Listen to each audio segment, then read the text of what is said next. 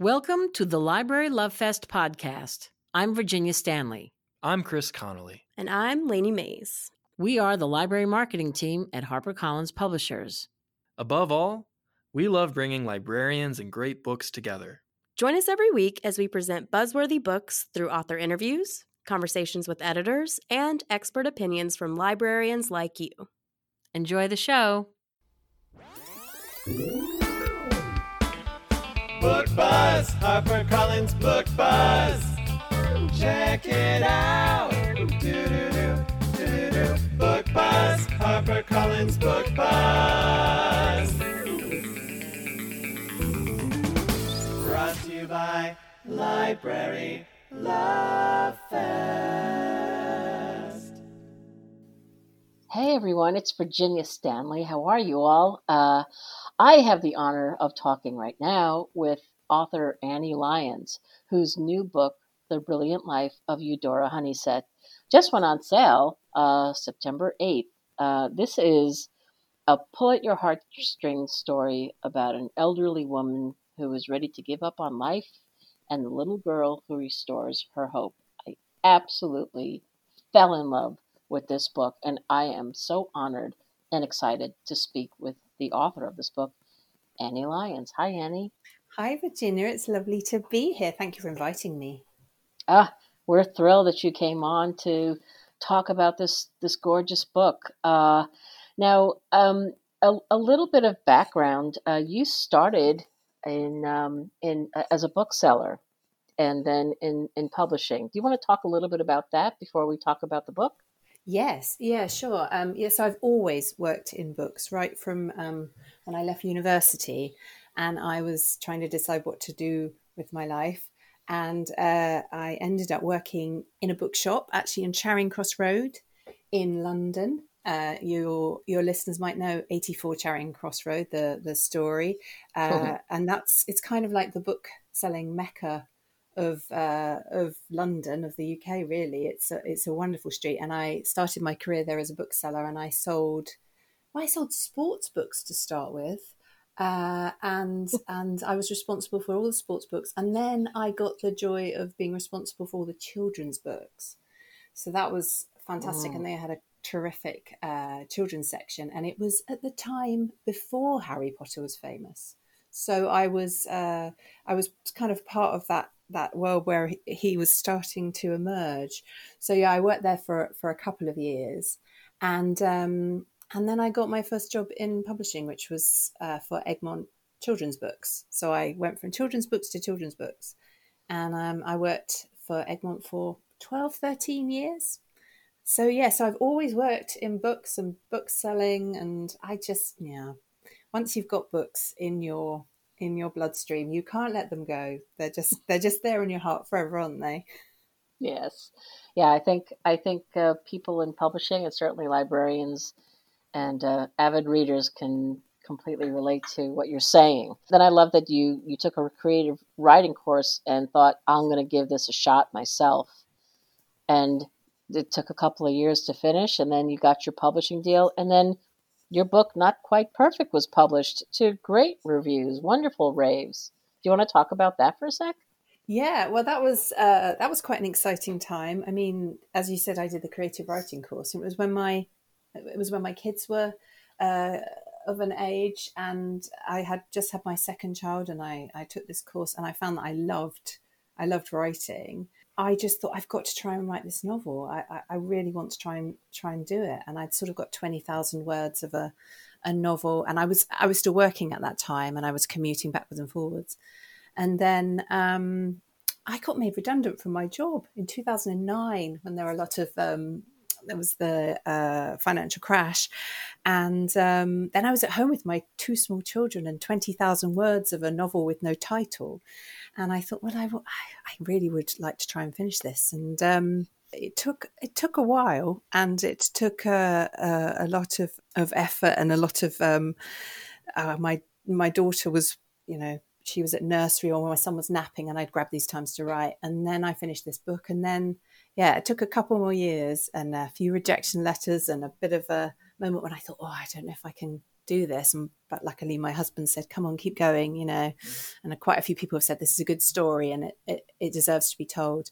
And I got my first publishing deal with Carina, they were called. They were part of Harlequin, actually. And Not Quite Perfect was published in July 2013. And it came out and I thought, oh, this is so exciting. You know, being published is the most exciting thing. And then over the course of that summer, it just hit its stride and became a top 10 Kindle bestseller. And it was the #1 romance bestseller. And yeah, so that was I thought, well, this is my writing career is underway. And now this is my 6th book, EUDORA. The Brilliant Life of EUDORA HONEYSETT is my 6th book. So yeah, it's been quite a journey.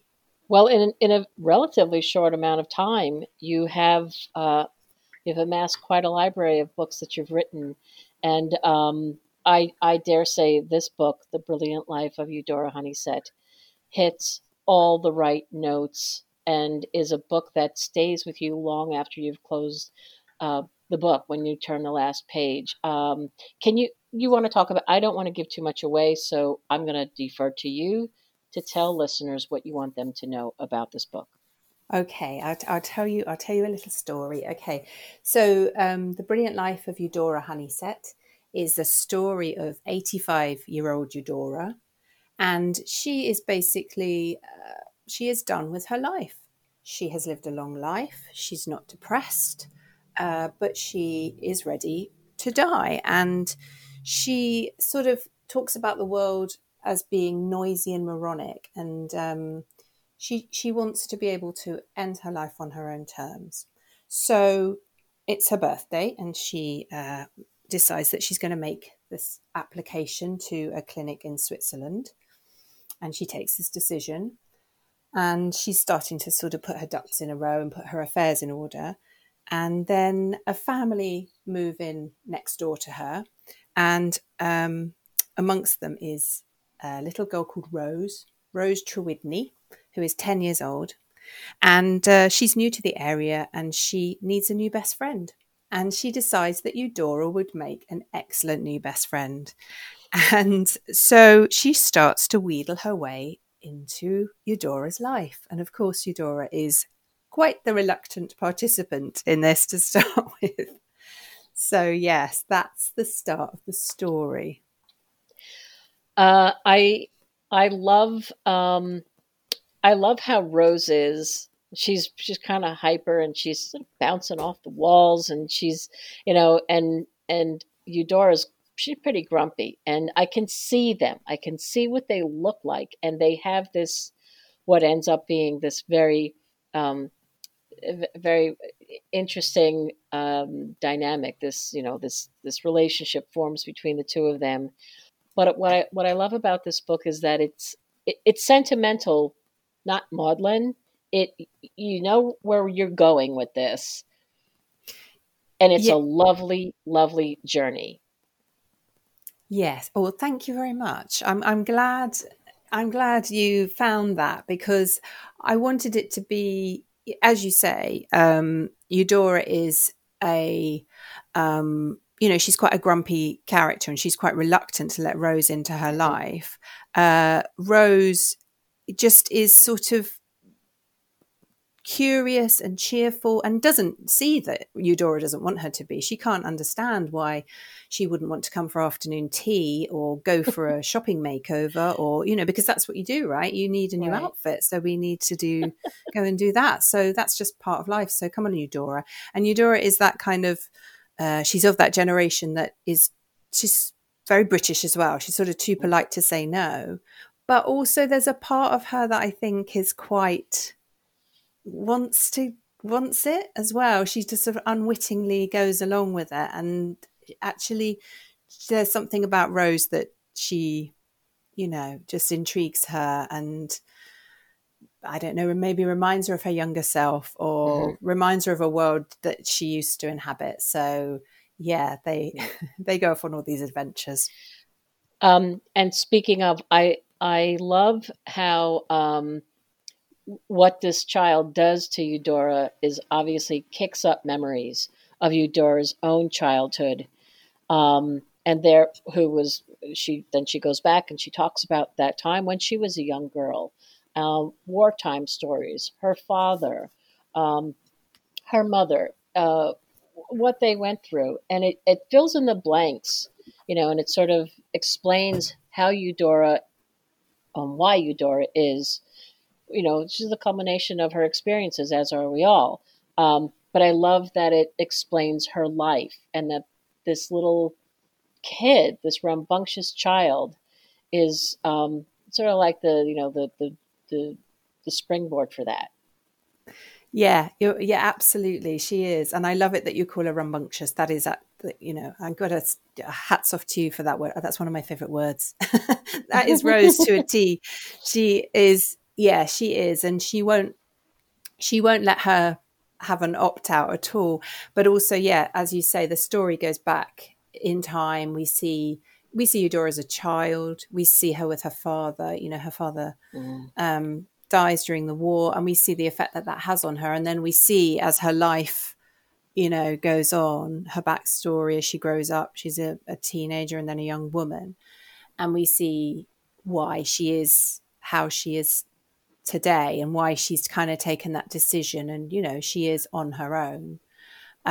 So yeah, it's very much Rose helps us see back in the past and also to the future as well. So yeah it's really interesting, and I mean, we're not going to sugarcoat this. You write stories that have to do with a lot of different topics, and this one explores the idea of assisted suicide, that she's, at the beginning of the book, she's done. I mean, and I kind of like that she's not ill. She's just done, and then I have to say, from page 1, the reader is just drawn in, because you could just hear her, and she's so annoyed with, the dumb mail that she gets, and the people on their cell phones constantly looking for the next best thing. It's great. It's so great. But she's done. And so I think that it's very important to note that you do address issues, that you address death and loneliness, isolation, especially now. I think that this is the kind of thing that a lot of people can relate to, strangely and sadly. But I think it's good that this is not a sugar-coated book, which is what I was referring to before. Not overly sentimental, but real issues that everybody deals with. So I love the authenticity of all of the characters in the book, and there are several that I don't want to give, again, too much away, but everybody who's in this book needs to be in this book, I think. Yeah. Well, I'm really glad that's how it's come across, because, I mean, yes, I did.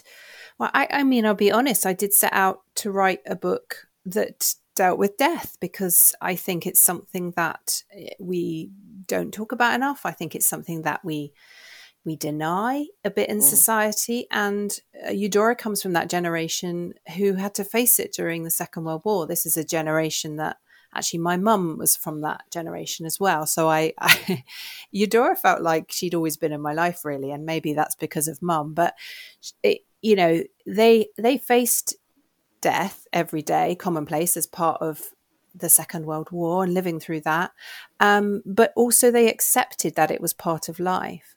And I think at the moment, like you say, we're going through a very difficult time in the world, but we are having to face these difficult things, and we are having to face, isolation and loneliness. But also, what I hope the book does is it reaffirms the good stuff, and that's what what I feel out through lockdown and through the pandemic. That's what I've seen. It's those moments of kindness, the communities coming together, people, knocking on their neighbour's door to see if their elderly neighbour's okay, if they need any shopping. So, certainly from what I'm hearing from readers so far, this is a book that I think, yes, it deals with some topics that are difficult, but they're topics we need to face. But also, I'm hoping it offers them comfort. It offers hope. Someone said to me, actually, it's a book that wraps its arms around you, and I really like that. So that's what I would like people to take away from it. That is beautiful. That's a perfect Whoever said that is genius. I know. I'd like to wrap my arms around them, but I can't at the moment because, one day. Yeah. That's exactly how it feels. That it is comforting and it's like I don't know. It feels safe. The book feels safe and warm um, and real. I know that when as you were writing the novel that you mentioned your mom and she had passed away during the writing of the novel, and you said that you wanted to give voice to the discussions you wish you'd had with your mother and to start some necessary conversations about how we live and how we die. And I think that that's hugely brave of you to bring that to the forefront and to address it. And I thank you for that. Yeah, well, thank you. I mean, I started to write this book, and then my mum got ill, and then she died in Christmas. She died on Christmas Eve, actually, in 2018. Oh, boy, so sorry. And so it was a very difficult time. And then I had a few months off, and then I came back to the book, and I was halfway through writing it, and I was a bit worried. I thought, is this going to be too painful or too difficult?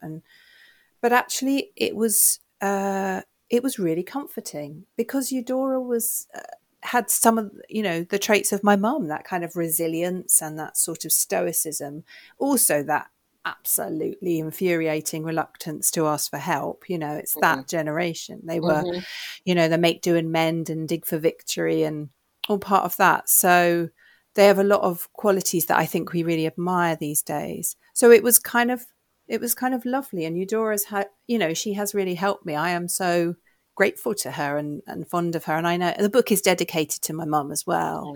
And I know she's proud. I know she knows what's going on, my mum. So, I have that kind of, but yeah, I didn't have those conversations with my mum because, to be honest, it was too late. She was in hospital and she was dying. So, you can't really say, Mum, what do you think about the idea of a good death? What would you like? You can't have those conversations then. They need to be before you get to that point, really. That's what I think. And I certainly know that I will have those conversations with my children. In fact, they get a little bit.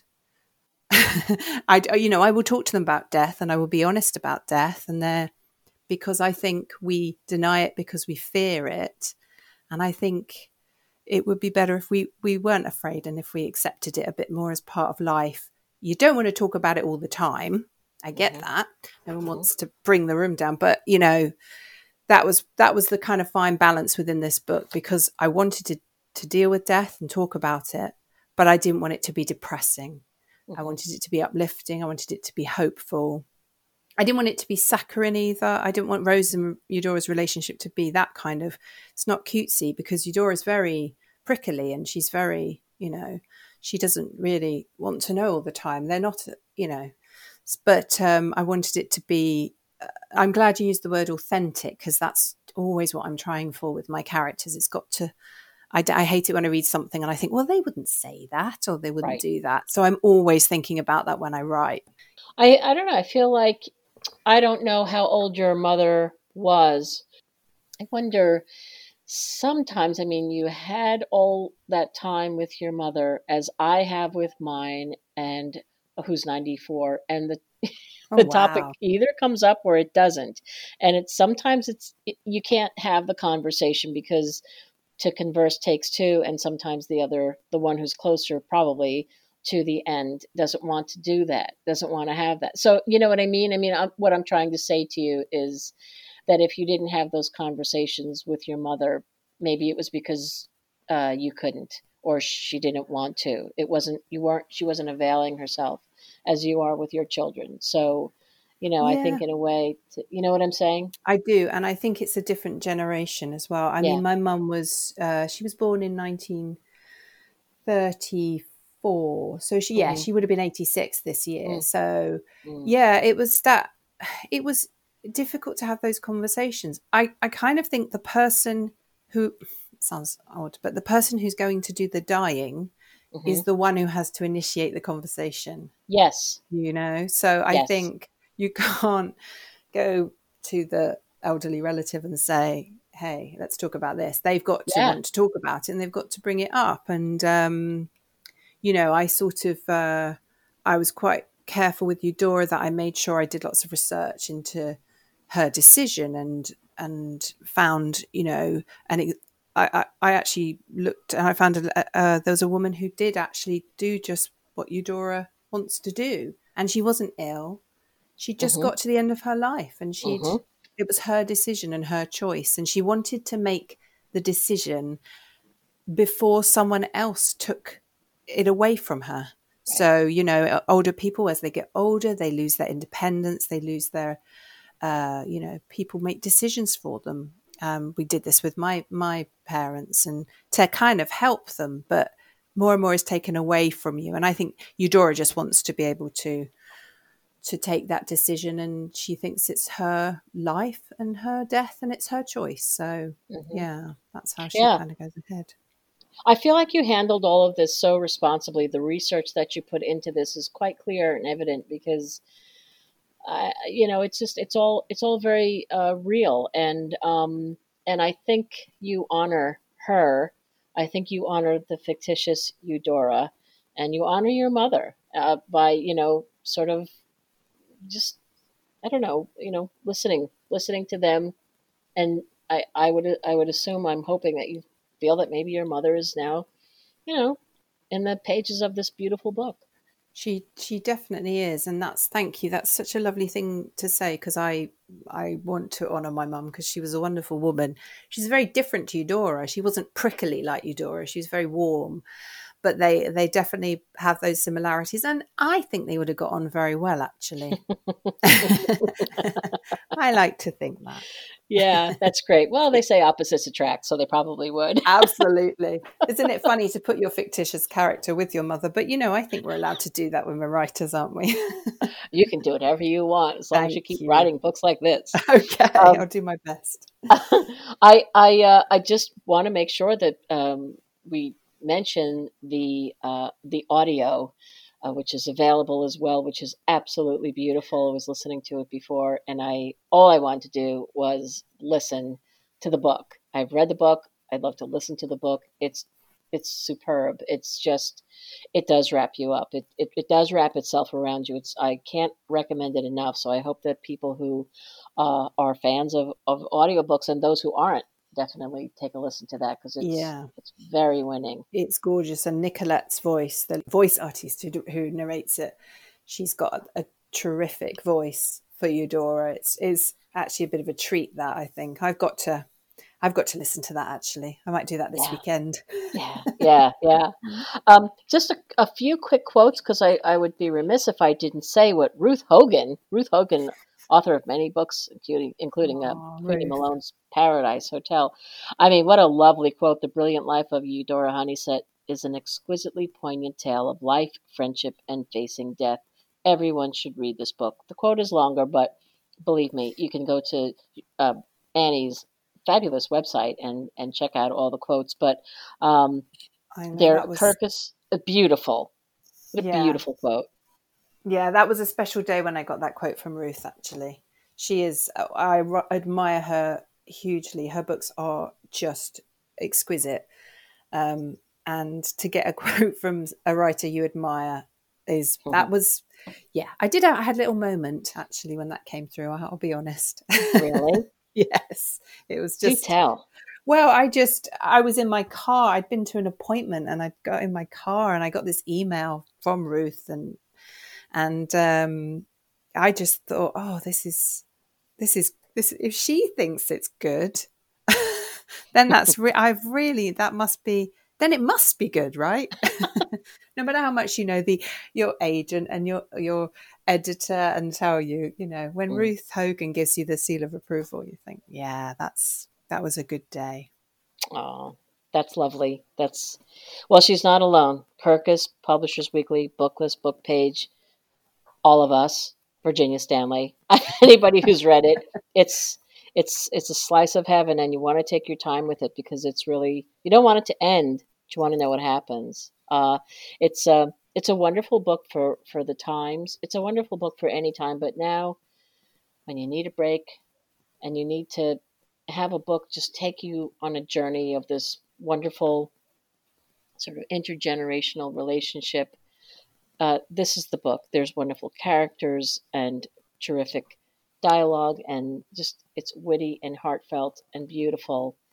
And I just absolutely love this book. And I congratulate you and I thank you so much for writing it and for bringing these characters into our lives. Everybody who reads this for the first time, I envy them. Oh, thank you, Virginia. That just means so much to me. I've been absolutely overwhelmed by the responses I've had so far from readers all over the US and Canada and all over the world, and it's just lovely. I'm really happy that people are enjoying EUDORA's story and that it's bringing them what they need at the moment. Good, and it is. There's also one more thing. I would be remiss again. Such a great book for book clubs. I mean, there's so much to talk about here. And there are these wonderful discussion questions, which can be found on harpercollins.com. Boy, you could fill up a lot of time. I see this just being adopted by a lot of book clubs because there are just wonderful, wonderful questions where that could sort of launch a lot of discussions. Some really good stuff here to talk about, and so I just want people to know that too. Yeah, I had a look at those questions the other day, and I had a good old think about them. I thought these are really good. I'd like to join some of these discussions. You should. I really should. I'm going to sit my friends down and do that. Yeah. Well, maybe we'll do something with you too. Yeah, I'd love to. I would love that. Okay, we're going to work on that. Yeah, fantastic. So I think the only other thing I want to make sure to mention is that we had a wonderful interview with you on our Facebook Live on our door-to-door program, and it was lovely to have you on. And so, you know what? In another day, in another time, hopefully not too distant future, we can meet face to face. But until then, readers everywhere, pick up a copy of The Brilliant Life of EUDORA HONEYSETT by Annie Lyons. Thank you so much for taking the time to talk to me today. Oh, thank you, Virginia. It's been really lovely chatting with you. Okay. Well, take care, everyone, and we'll be back again soon. Thank you for listening to the Library Love Fest podcast. For more information on this week's episode, go to librarylovefest.com. Enjoying the show? We would love to hear what you think. Find us on Facebook and Twitter at Library Love Fest and on Instagram at Harper Library. Be sure to rate and review us on Apple Podcasts and share the show with a friend. Lastly, if you enjoy our show, we bet you'll enjoy all of the other podcasts from HarperCollins publishers. Find a list of shows at harpercollins.com/podcast. See you next week.